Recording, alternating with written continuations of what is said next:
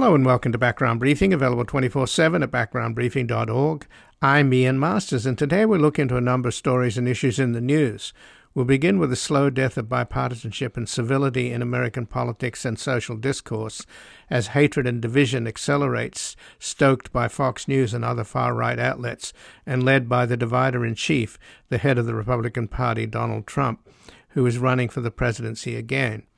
Joining us to discuss the phony war against the woke, drag queens, and trans kids is Haney López, a professor of law at the University of California, Berkeley, an incisive voice on white identity since the publication of his path-breaking book, White by Law. He remains at the forefront of conversations about race in modern America. A former professor at Yale and Harvard law schools, he's the author of Dog Whistle Politics, How Coded Racial Appeals Have Reinvented Racism and Wrecked the Middle Class, and Merge Left, Fusing Race and Class, Winning Elections and Saving America. We'll discuss who benefits from having Americans at war with each other and how much the emboldened far right is pushing the country towards fascism. Then we'll examine the AUKUS deal on display yesterday in San Diego, where President Biden met with the UK and Australian Prime Ministers to create a new fleet of nuclear-powered submarines to counter the growing naval power of China in the Indo-Pacific region. Joining us to discuss the $368 billion Australian dollar investment, which has China warning the three nations that they are, quote, walking further and further down a path of error and danger, is Bonnie Glaser, Managing Director of the German Marshall Fund's Indo-Pacific Forum, a non-resident fellow at the Lowy Institute in Sydney, Australia, and a senior associate with the Pacific Forum. She was previously director of the German Marshall Fund's Asia program, senior advisor for Asia, and director of the China Power Project at the Center for Strategic International Studies, and has served as a consultant for various U.S. government offices, including the Departments of State, as well as a member of the Defense Department's Defense Policy China Panel in 1997. Then finally we'll get an assessment of what China's diplomatic initiative in the Middle East, brokering the diplomatic re-engagement of bitter enemies Saudi Arabia and Iran, portends for this region from Juan, a professor of modern Middle East and South Asian history at the University of Michigan. He's also the author of the blog Informed Comment at juancole.com and the author of The Ayatollahs and Democracy in Iraq, Engaging the Muslim World, and most recently, Muhammad, Prophet of Peace Amid the Clash of Empires. We will discuss his article and Informed Comment, Is China the New Indispensable Nation? Beijing brokers Iran-Saudi relations as U.S. and Israel are sidelined. And before we begin, I'd like to thank our many sustaining listeners and donors whose continued and growing support for Background Briefing over the past year has maintained our commercial-free independence as we build our online podcast audience, broadcast on a growing number of stations nationwide, expand our production team, create a new home for our nonprofit foundation at publictruthmedia.org, and make sure every program remains available to all with no paywalls. If you haven't yet and are able to make a monthly contribution, visit backgroundbriefing.org/donate, where your tax-deductible contributions, large and small, enable us to provide you with a daily briefing on important issues in the news as we work to build a reality-based community in post-truth America. And joining us now is Haney López, a professor of law at the University of California, Berkeley, an incisive voice on white identity since the publication of his groundbreaking book, White by Law. He remains at the forefront of conversations about race in modern America, a former professor at Yale and Harvard law schools. He's the author of Dog Whistle Politics, How Coded Racial Appeals Have Reinvented Racism and Wrecked the Middle Class, and Merge Left, Fusing Race and Class, Winning Elections and Saving America. Welcome to Background Briefing, Haney López. Thank you so much. Glad to be with you again. Well, thanks for joining us. And in terms of saving America, I've just find it so heartbreaking in a way that so much of America is turning to hatred and division and cruelty towards trans people, gay people that do drag shows, which are, there's a show on television, RuPaul, that's amusing. I mean, I don't know why people are threatened by a bunch of people dressing up as Joan Crawford. I have no idea. But their leader is out there, and he is the most horrible human being. You'd have to scour America to find a worse human being than Donald Trump. He's just a horrible person. He has no friends. He has no empathy. He's cruel. He's hateful. He's stupid. He's been a catastrophe as a president, and here he is the leader of the Republican Party. So is there really hope for America? Where are the better angels, and how do you extinguish this race towards hatred and division? Well, I think the way you frame your question actually is incredibly helpful. You start by saying Americans are descending into hatred, and then segue to identifying Donald Trump as the leader of this movement. And I really want to emphasize the connection between those two. I think it's a big mistake to think that Americans are fundamentally a hate-filled people, fundamentally a racist people, fundamentally xenophobic or bigoted. I think the reality is otherwise. We're a people that hold to egalitarian ideals, but that also have deeply internalized fears and resentments. And we, for 50 years, have been pushed by a political leadership class funded by dark money billionaires, reactionary billionaires, to stoke the worst impulses in America, to turn to fear and hatred, to turn to culture wars against people of color, against immigrants, against trans people, more recently against wokeism, to turn to these culture war hatreds of each other while the moneyed elite laughs all the way to the bank. And I think that if we start with that analysis, that the hatred tearing America apart is not reflective of something intrinsically wrong with Americans, but is something that reflects the deep cynicism, the demagoguery, the despicable character of a leadership class and of reactionary billionaires who fund them, then I think, perversely, that is hopeful.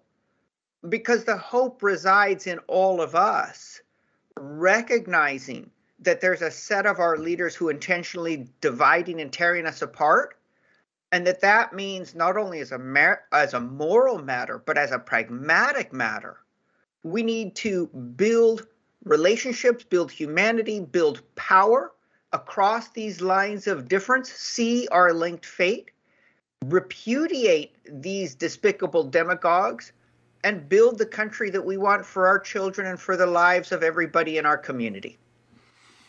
Well, Ian Haney López, in a way, what you've just said is encapsulated by what we're learning from the Dominion voting system's court filings about Fox News and how it operates. And that, in effect, Rupert Murdoch is at the pinnacle of what you're talking about, because they clearly have made a business decision that telling the truth is bad for business. They're concerned about their stock price more than any kind of sense of social responsibility. And in effect, they are a den of lying liars who lie about a liar. And make millions and billions doing so. I think that's so. I think there's two lessons from sort of the Dominion voting system lawsuit and all the revelations coming out about Fox.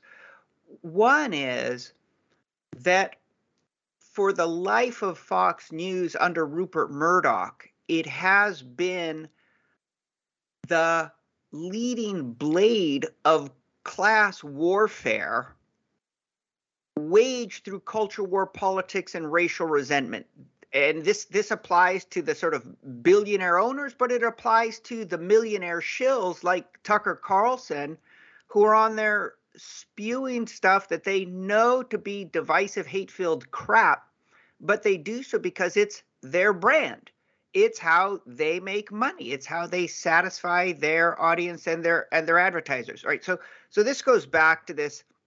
These are really despicable people who, in pursuit of their own material interests, in pursuit of their own power, and here's what makes them despicable, because we pursue our interests, we try and make money, but Do we do so by sowing hatred, by telling lies, by intentionally pushing our neighbors and friends to fear and hate each other? That's what's despicable, is the strategy. So that's one thing. That's who these people are. But here's the other thing. And in a sense, this is a little more frightening. They too are trapped now, just like the Republican Party, in a call and response with an audience that has been primed to expect and now demands hate-filled conspiracy theories that demonize their fellow Americans. That, I think, is probably the most important lesson coming out of this. Not that Fox News and its shills are cynical puppets for the billionaire class. We knew that. What we see now is that Fox News can't get free of Trump because they've succeeded too well, and that they themselves are, in a sense, trapped by their success. If they tried to speak reasonably, speak honestly to their base would turn to other people willing to fill that demagogic sphere. And this is exactly what's happened with the Republican Party, the so-called Trumpification of the party. Ron DeSantis is no improvement over Donald Trump. He made the decision when he first began running for office that he would imitate Donald Trump as a strategy for gaining power. Same with J.D. Vance. Same with Josh Hawley. These are despicable folks who are imitating what they know is despicable behavior on the basis of Donald Trump, but they're willing to do so as the route to power, while also recognizing that if they were to stand on their principles, if they were to honor what comes closer to their actual values, they'd lose in a Republican Party. Throw Nikki Haley into that mix too, right? Like, where are the responsible, the formerly moderate Republicans? They're running for their lives because the GOP for 50 years has been engaged in culture war politics and has succeeded in radicalizing its base, the primary voters in the GOP races. And that means that Fox News, like the GOP, they've lost control of the monster they've unleashed. So can they rewrite history, though, with over 40,000 hours of internal Capitol footage from the January 6th riot that Kevin McCarthy gave to Tucker Carlson? There's a huge effort underway, and now on the House you've got hearings chaired by Loudermilk, who was one of the congressmen that led the insurrectionists on the tour the day before, on January the 5th. He's having a hearing, and Marjorie Taylor Greene, she's going to be visiting the insurrectionists that are in prison. I mean, is it possible? We all saw what happened on January the 6th, but they're going to try and gaslight us and rewrite history, all to serve Donald Trump's narrative. Can it work? Sure. That's one of the frightening lessons, not just of our era, but of the 1930s. We learned in the 1930s that political propaganda spread through means of mass communication is incredibly dangerous in any sort of a liberal political system. It's not a question of facts. People struggle with facts, honestly. People connect with stories. And those stories can sometimes be, well, those stories are the frames they use to interpret facts. And those stories can sometimes be utterly, utterly cynically false. That's what we mean by propaganda. It's these alternate stories that are pushed onto the people by these particular interests, by political elites, by corporations. You push propaganda, and then that gives people a story through which they interpret events in ways that can run directly contrary to reality. The thing we know about propaganda is it works especially well with mass means of communication.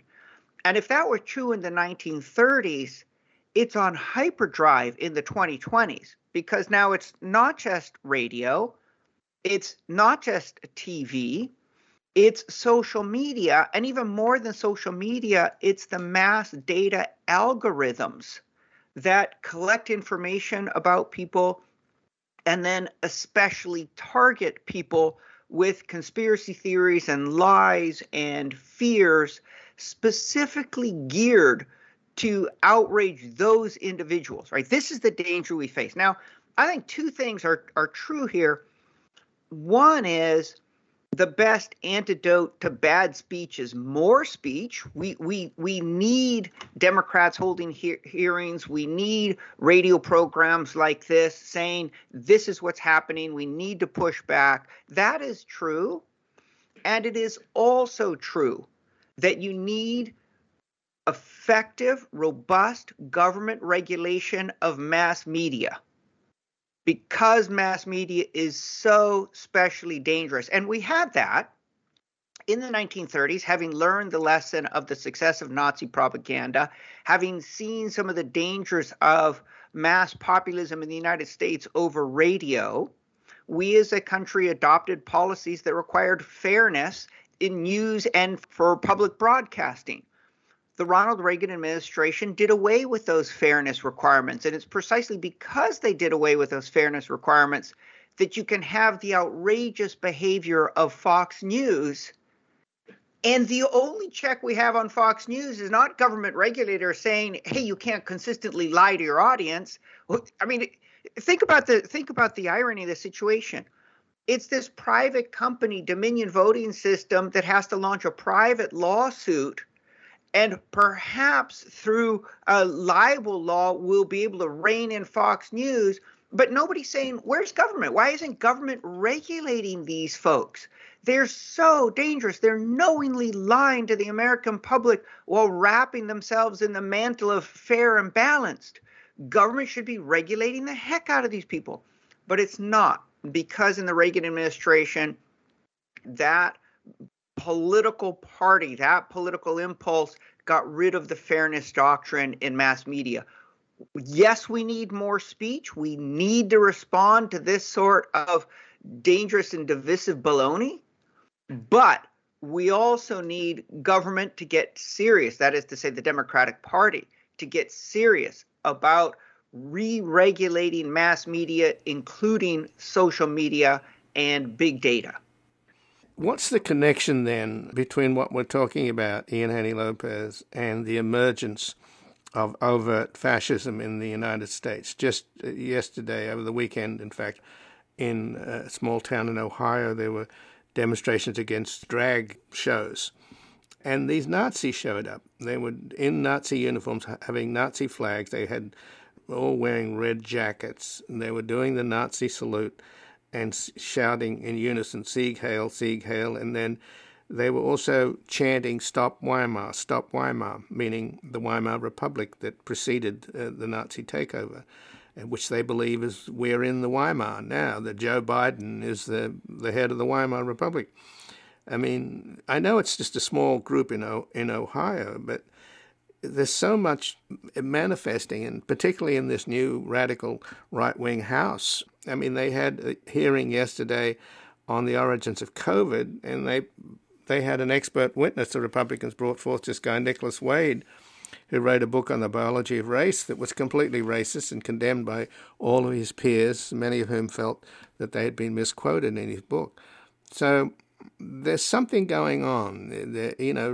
Trump brought these people out from under a rock with his racist attacks on the birther conspiracy, which then enabled, basically gave them a free pass to be racist again. And that's what all this anti-wokeism is about. They don't like the idea that you can't use horrible hate speech, but now they've legitimized it. And now you've got a candidate running on anti-wokeness who's probably going to be the Republican nominee, the dreadful little fascist from Florida, Ron DeSantis. I've long been one of those scholars who has warned against using inflammatory language like fascism. And yet, I think now in 2023, we need to recover that language, and we need to really think through what fascism was, what fascism is, how it arose, how in some countries it came to power, and how in other countries it was defeated.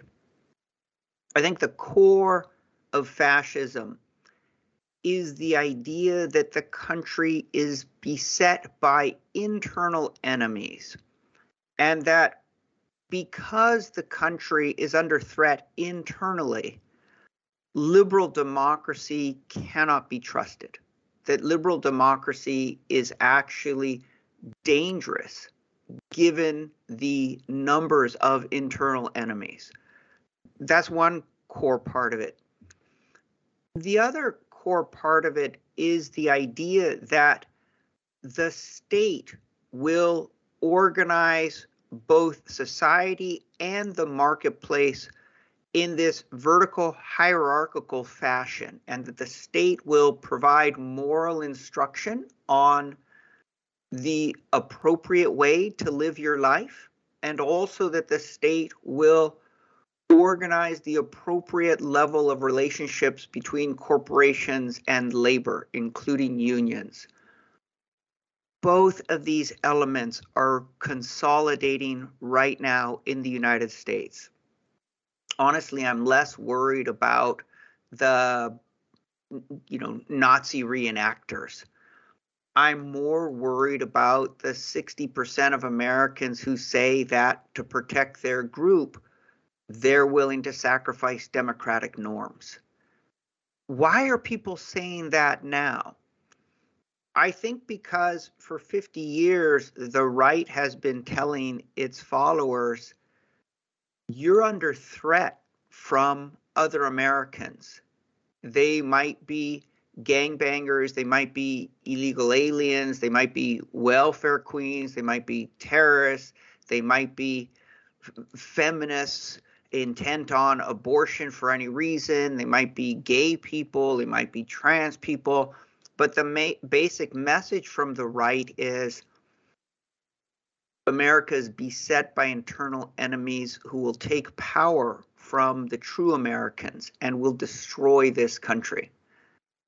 And more recently, you've had this development both in terms of morality in the marketplace, in which portraying themselves as populists, you have Republican leaders like Ron DeSantis and Josh Hawley, the Republican majority in Texas, that's going after corporations themselves, saying corporations are excessively woke and corporations need to be reined in, that the state should set the limits of appropriate corporate behavior in addition to appropriate behavior of members of our society, that trans people should not be recognized at all, should even be eliminated, to use that incredibly frightening term, that racial justice should cease to be discussed except in the most celebratory terms in our schools.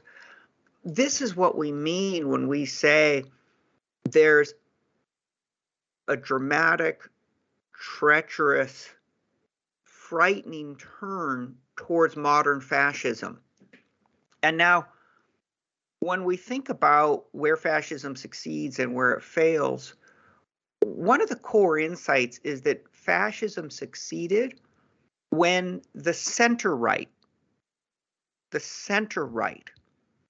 failed to stand up to the extreme right, where the center right looked at this growing anti-democratic, totalitarian politics. And I say totalitarian, not authoritarian, totalitarian. This is the idea that fascism seeks to organize both everybody's individual lives and also the marketplace under the authority of the state.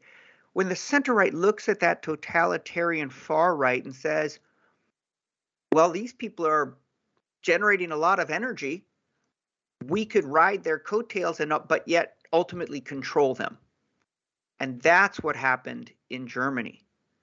And what you saw was the far right very quickly slipping the control of the center right winning just barely, and then using their authority through legal means to legally destroy democracy, to legally install fascism. And when I say legally, I don't mean legal in the moral sense. I mean legal in the technical legislative sense, using the very means of legislation and executive power in a liberal country to install fascism.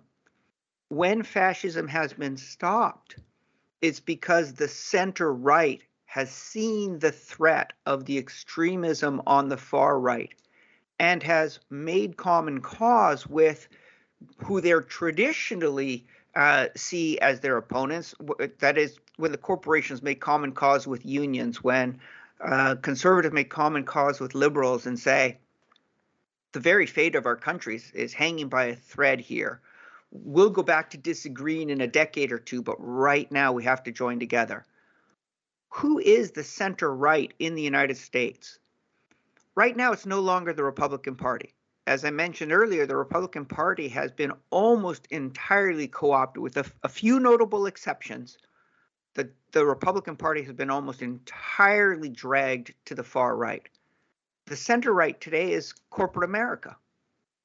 And the question that corporate America needs to ask itself, and honestly, the question that all of us in the country need to be asking of corporate America is, do you see the threat that people like Josh Hawley and J.D. Vance, that Ron DeSantis, that Donald Trump pose? You might think they're going to win elections. I can give them some donations. Maybe I'll have some influence. But if those people come to power in our country, we will descend rapidly into a fascist totalitarian country that regulates, from the point of view of the corporations, the way the marketplace works. Who wins and who loses will be decided not by marketplace competition, but by who has the favor of the tyrants in power. And from all the rest of our perspective, those folks are incredibly dangerous when they talk about eliminating internal enemies. Because the truth is, the majority of Americans fall on the list of the supposed internal enemies. This is the moment when the responsibility, the fate of the country depends not just on Democrats and unions and churches. It really depends on corporate America seeing clearly the dire threat we're confronting right now. Well, Ian Haney López, I thank you very much for joining us here today. It's been my pleasure, Ian. Thank you. And again, I've been speaking with Ian Haney López, who's Professor of Law at the University of California, Berkeley, an incisive voice on white identity since the publication of his groundbreaking book, White by Law. He remains at the forefront of conversations about race in modern America. A former professor at Yale and Harvard Law Schools, he's the author of Dog Whistle Politics, How Coded Racial Appeals Have Reinvented Racism and Wrecked the Middle Class, and Merge Left, Fusing Race and Class, Winning Elections and Saving America. We're going to take a brief station break, back examining the AUKUS deal on display yesterday in San Diego, where President Biden met with the UK and Australian Prime Ministers to create a new fleet of nuclear-powered submarines to counter the growing naval power of China in the Indo-Pacific region.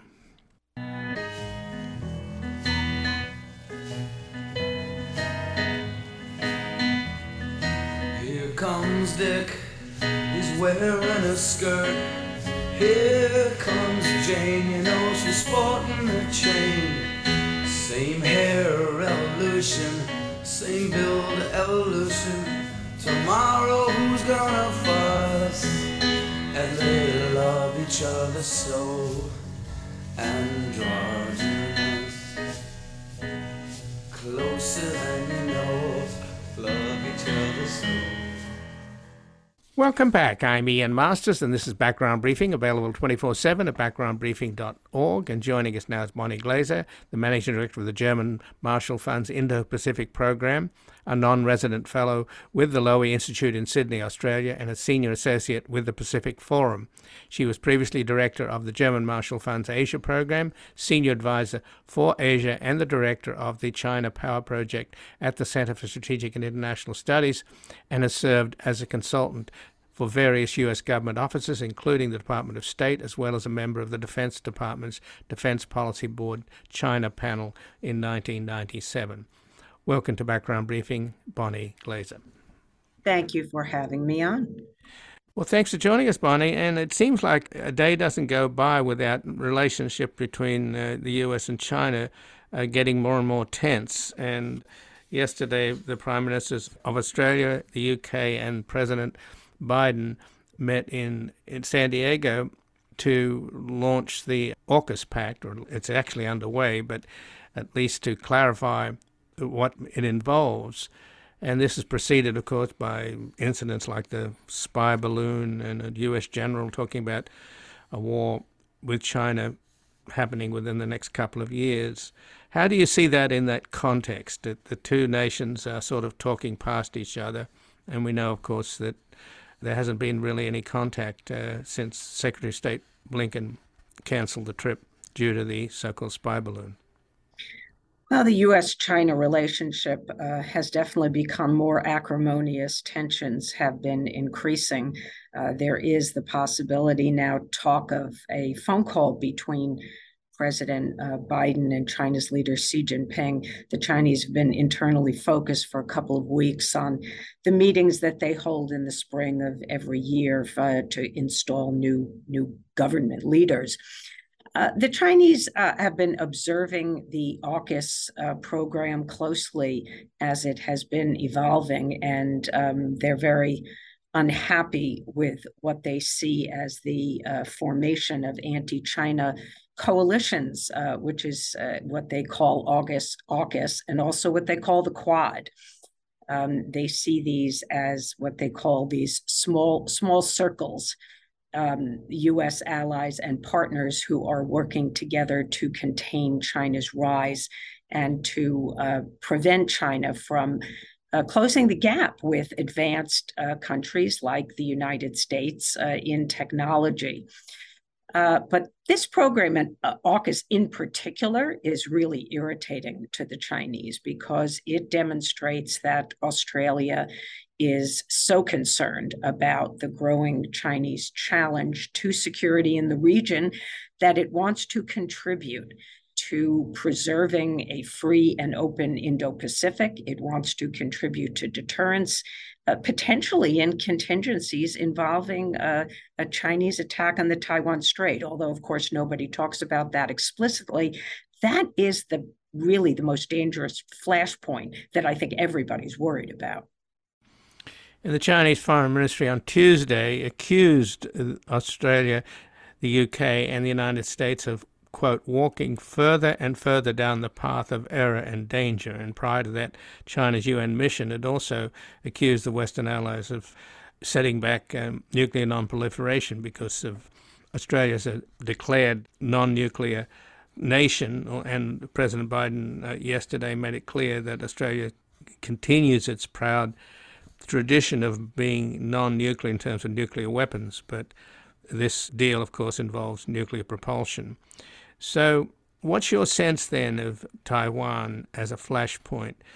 If you go back to Henry Kissinger and company that started the opening with China, the deal seems to have been that we just don't talk about it. And lately you've had visits from Nancy Pelosi and then followed by other congressional delegations. So what's the solution there? Is it still viable to try and sort of not talk about it because it's becoming clearly a flashpoint?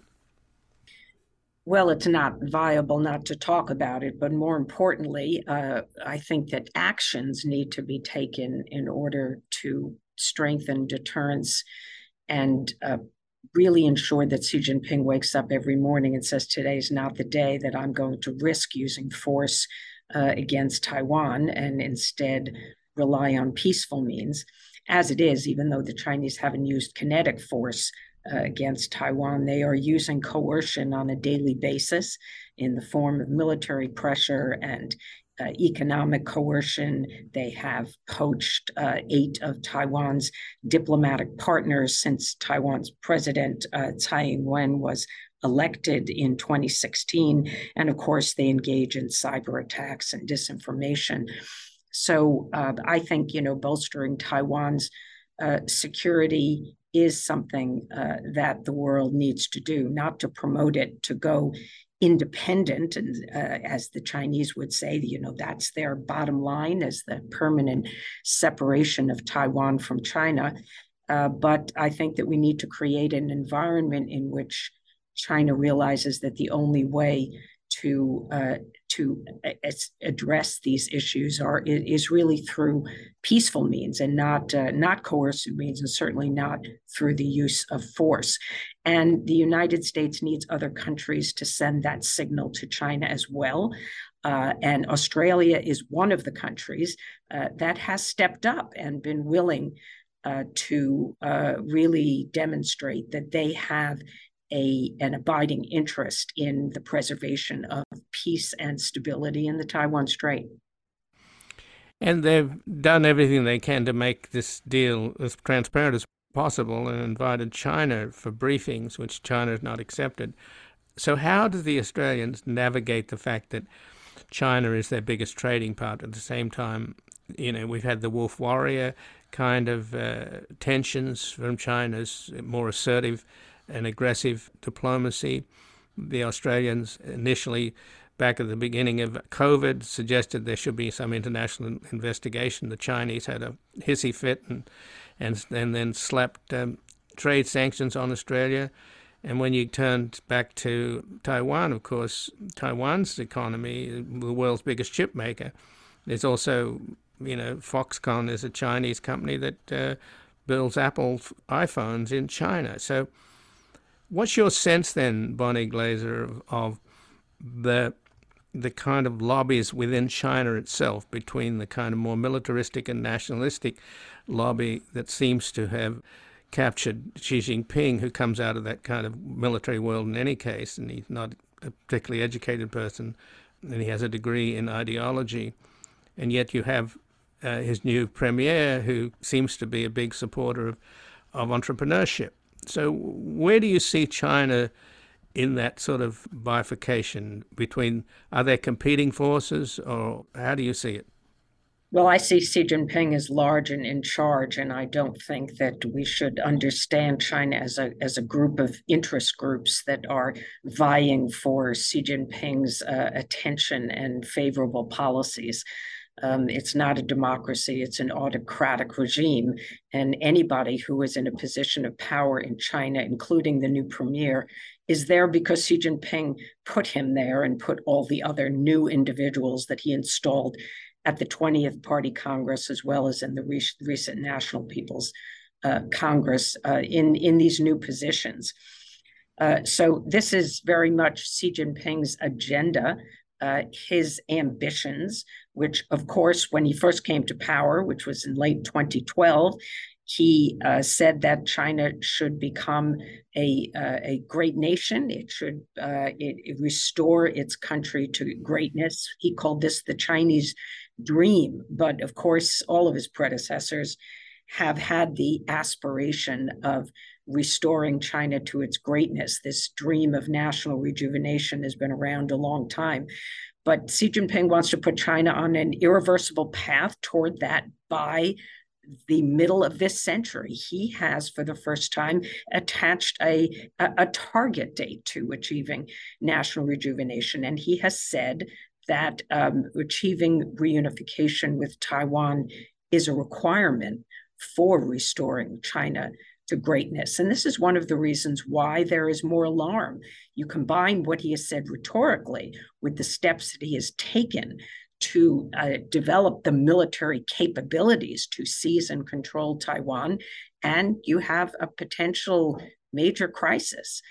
This is why people, I think, in the United States and elsewhere are thinking about how maybe within the coming decade, we could see a major war. So in terms, though, of the entwined economies of the United States and China, do you think that there's going to be some decoupling happening here? I mean, what's your guess on whether or not China is going to start more overtly supporting Russia in Ukraine, and that's going to have reaction from both the United States and from Western Europe and the NATO countries? Again, Germany's biggest trading partner, again, is China. So is this heading into a situation where before you have a military Cold War, you're going to have an economic war? Well, I don't think that any country wants to completely cut off trade with China, certainly not the United States or Germany. When people in the US talk about decoupling, they're really talking about selective decoupling. And these days, the focus is on advanced technology. This really started to be put into practice in October of last year when the Biden administration imposed export controls on semiconductors to China. And now Japan and the Netherlands have gotten on board, and Taiwan. And it will be very difficult, I think, for China to close the gap in semiconductor design and manufacturing going forward. There's now talk about extending those export controls to quantum computing and to artificial intelligence. This will be more challenging because there are many more countries involved than just a handful. So people talk about small gardens, high fences, not cutting off trade. As to your question about will China overtly support Russia, I think China has been very careful since the February 24th invasion of Ukraine to not take a very clear side with Russia or provide Russia with lethal aid in the war. China claims it's neutral, but it's really not. It's a pro-Russian neutrality. The Chinese don't want Russia to lose, to be defeated in this war. But the costs of providing assistance to Russia that would prompt sanctions on China, and that's just too costly for China. So they will continue to purchase more energy and provide assistance to Russia where they can help Russia's economy, but not in a way that would spur sanctions. So we are seeing some semiconductors, for example, or a surge in semiconductor exports going from China to Russia. Well, we're about to see a very important visit by Xi Jinping to Moscow. This will be his 40th meeting with Vladimir Putin. And that relationship continues to tighten.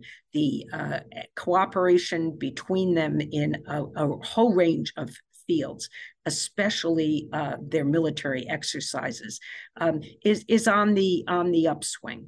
And there should be, I think, a great deal of attention being paid to where this relationship is going to go. Surely it's not a relationship of no limits. There's always been limits to the Russia-China relationship, but the way in which they cooperate will be consequential for the interests of the West. So, Bonnie, just in the last minute then, what was your impression of the brokering of the peace deal, not a peace deal, but at least the restoration of diplomatic ties between bitter enemies Saudi Arabia and Iran by China? A lot of people think that that is a portent of a more aggressive diplomacy around the world. And, of course, we know, for example, over Ukraine, there's very little support in the global south for the U.S. position supporting Ukraine against Russia. And I'm sure there's a lot more appeal in terms of China's economic engagement and its the way it's conducted this brokering of this diplomatic deal between these two bitter enemies. What's your take on it? I think it comes as a bit of a surprise.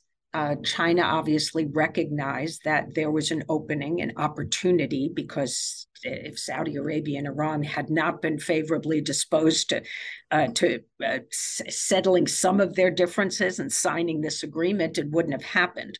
So it was a bit perhaps opportunistic, but it does show that China is going to become more and more active in its diplomacy and seek to compete with the United States around the world. We are already competing in China's backyard, in Southeast Asia, in the Pacific Islands.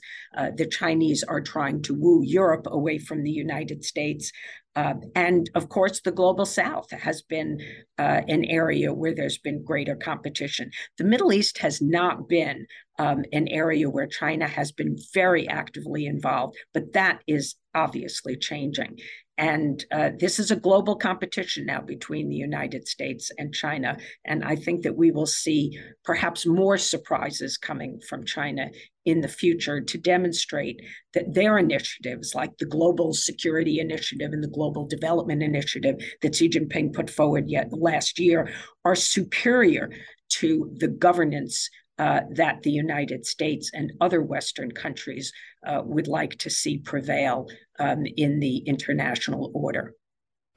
Well, Bonnie Glaser, I thank you very much for joining us here today. Thank you much for having me on. And again, I've been speaking with Bonnie Glaser, who's the Managing Director of the German Marshall Fund's Indo-Pacific Program and a non-resident fellow at the Lowy Institute in Sydney, Australia, and a senior associate with the Pacific Forum. She was previously Director of the German Marshall Fund's Asia Program, Senior Advisor for Asia and Director of the China Power Project at the Center for Strategic and International Studies, and has served as a consultant for various U.S. government offices, including the Department of State, as well as a member of the Defense Department's Defense Policy Board China Panel in 1997. We're going to take a brief station break, back with an assessment of what China's diplomatic initiative in the Middle East, brokering the diplomatic re-engagement of bitter enemies, Saudi Arabia and Iran, portends for the region.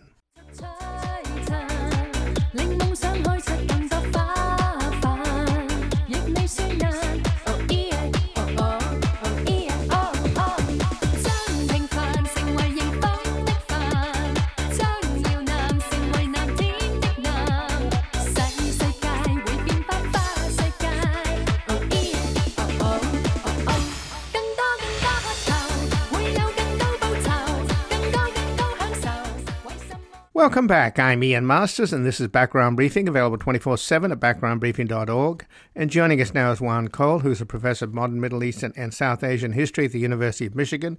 He's also the author of the blog Informed Comment at juancole.com, and the author of The Ayatollahs and Democracy in Iraq, Engaging the Muslim World, and most recently, Muhammad, Prophet of Peace Amid the Clash of Empires. He has an article at Informed Comment, Is China the New Indispensable Nation? Beijing brokers Iran-Saudi relations as U.S. and Israel are sidelined. Welcome to Background Briefing, Juan Cole. Thank you, Ian. So, Juan, China has obviously made commercial and diplomatic inroads into Africa, but now that they brokered this re-engagement of diplomacy and diplomatic recognition between Iran and Saudi Arabia, do you think that's going to go further in the Middle East? I mean, obviously the contrast between the U.S.'s recent engagement in the Middle East has cost, something like $8 trillion, which you might as well dig a hole in the sand and dump $8 trillion. It's just caused nothing but misery.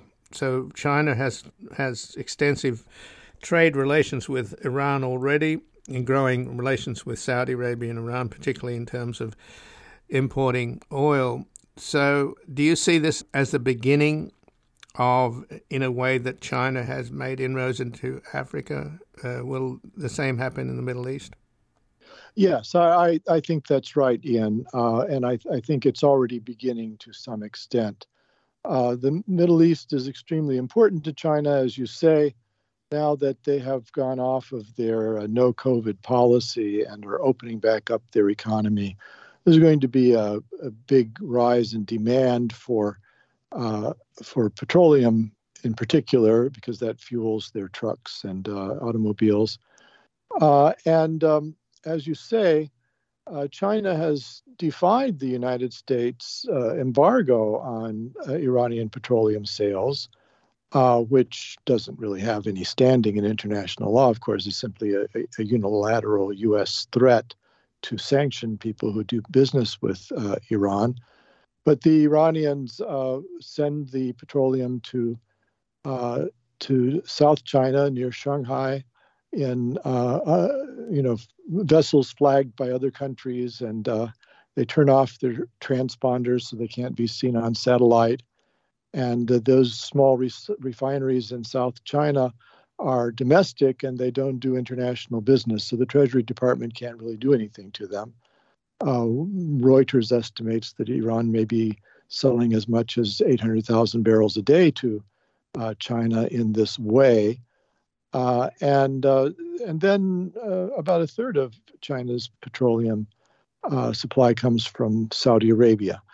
And Iran and Saudi Arabia have been at daggers drawn for some years over Syria, over Yemen, over security issues in the region. And it has become a problem for the Saudis of insecurity.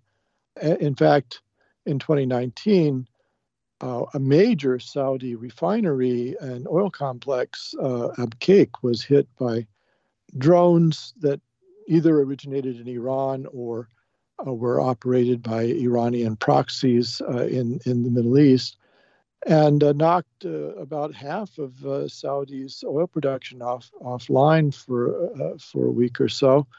So this is the need to improve relations with Iran was there.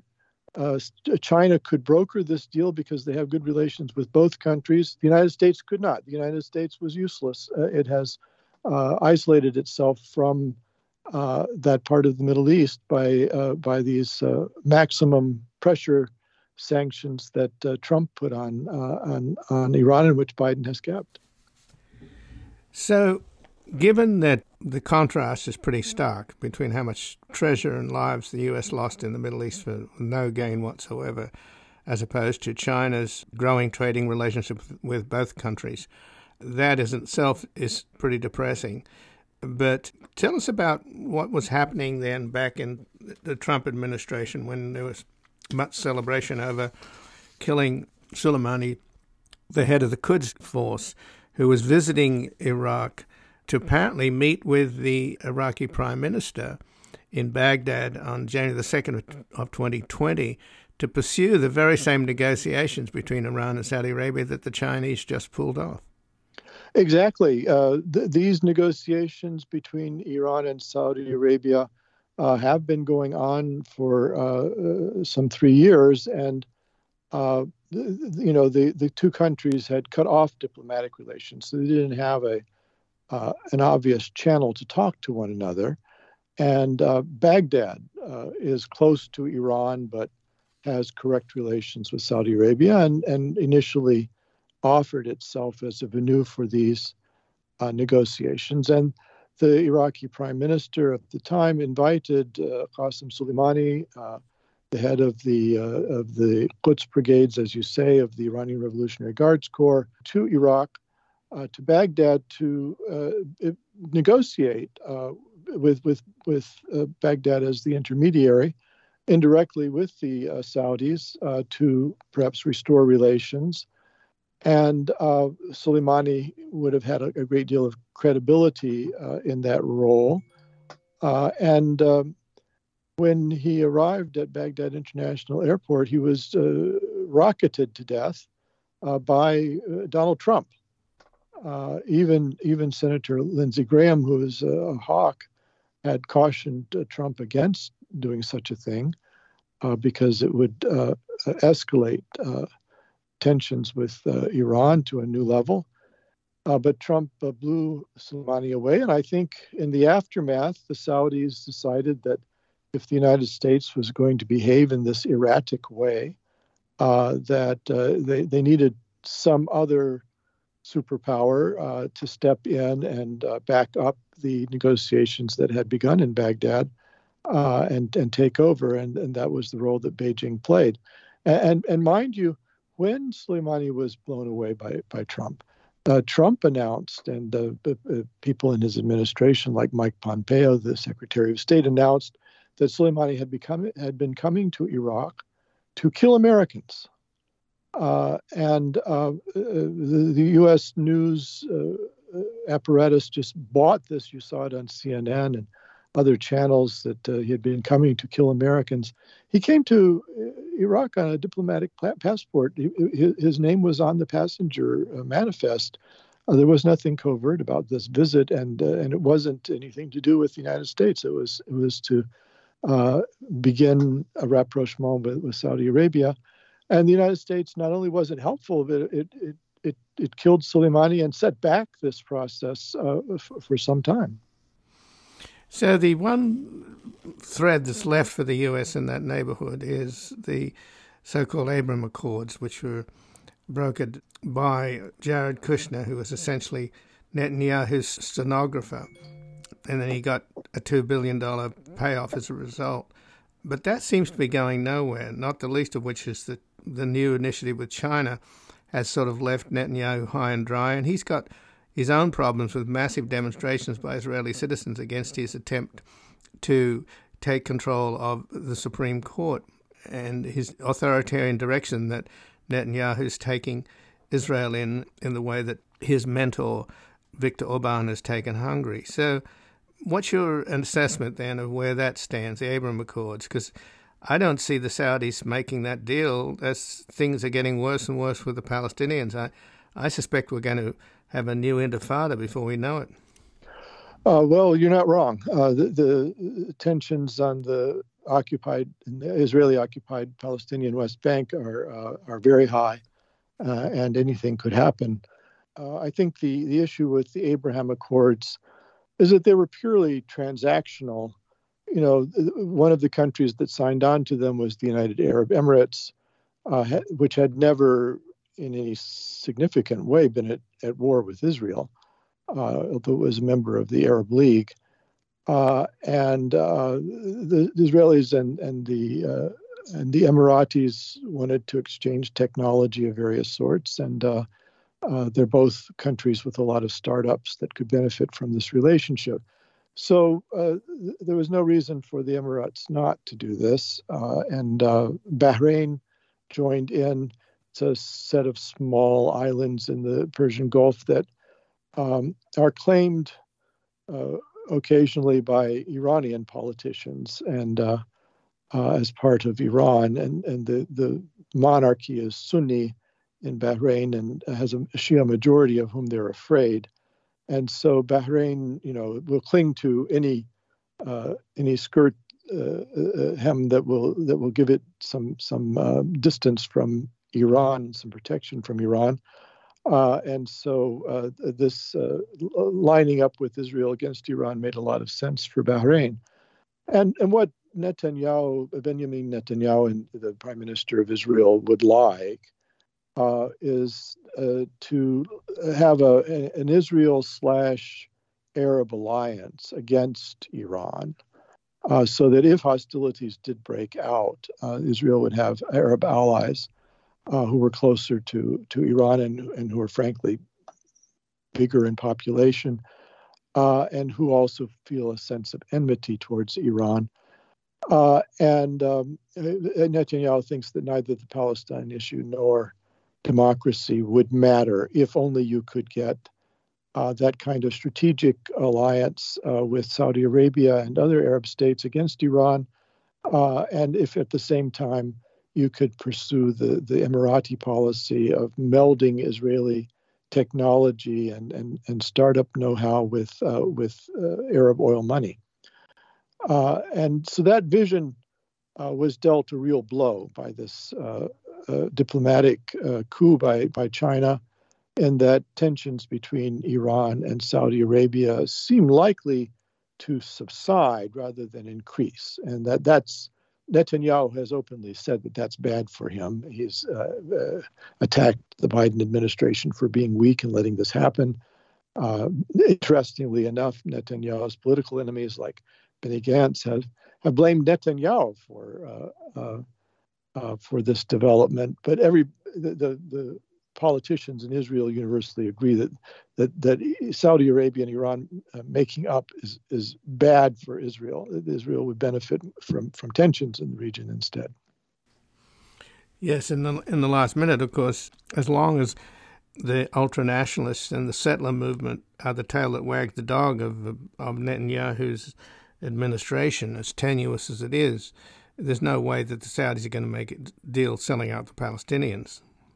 I think that's absolutely right, and especially King Salman is still there, and he's the king, and he has made it very clear that he won't throw the Palestinians under the bus. So his son, I think, has fewer principles, but for the moment, I think that's exactly right.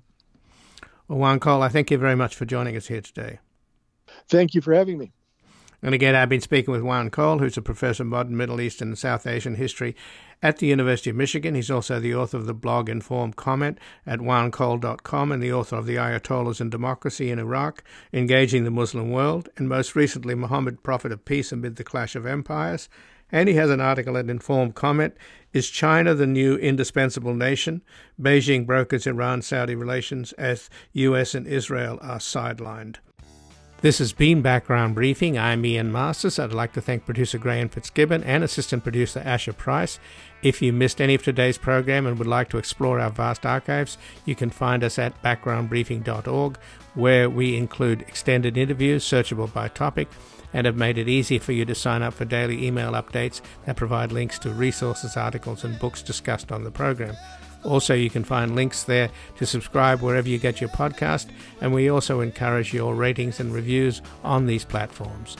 Find us on Twitter and Facebook at Ian Masters Media, and please do help us reach more listeners by sharing this program with friends, family, and colleagues. And to help us sustain this program into the future and ensure it remains free to all, please take a moment to support us by going to backgroundbriefing.org/donate or to publictruthmedia.org, where you will find our non-profit Public Truth Media Foundation, where your tax-deductible donations, large and small, keep us broadcasting. And I'll be back again tomorrow with another Background Briefing at backgroundbriefing.org. Bye for now. The guy that lived next door in 305 took the kids to the park and disappeared by 9:30. Who will ever know how much she loved them so? That dark night alone in America. A quiet voice singing something to me, an angel song about the home of the brave in this land here of the free. One time, one night in America.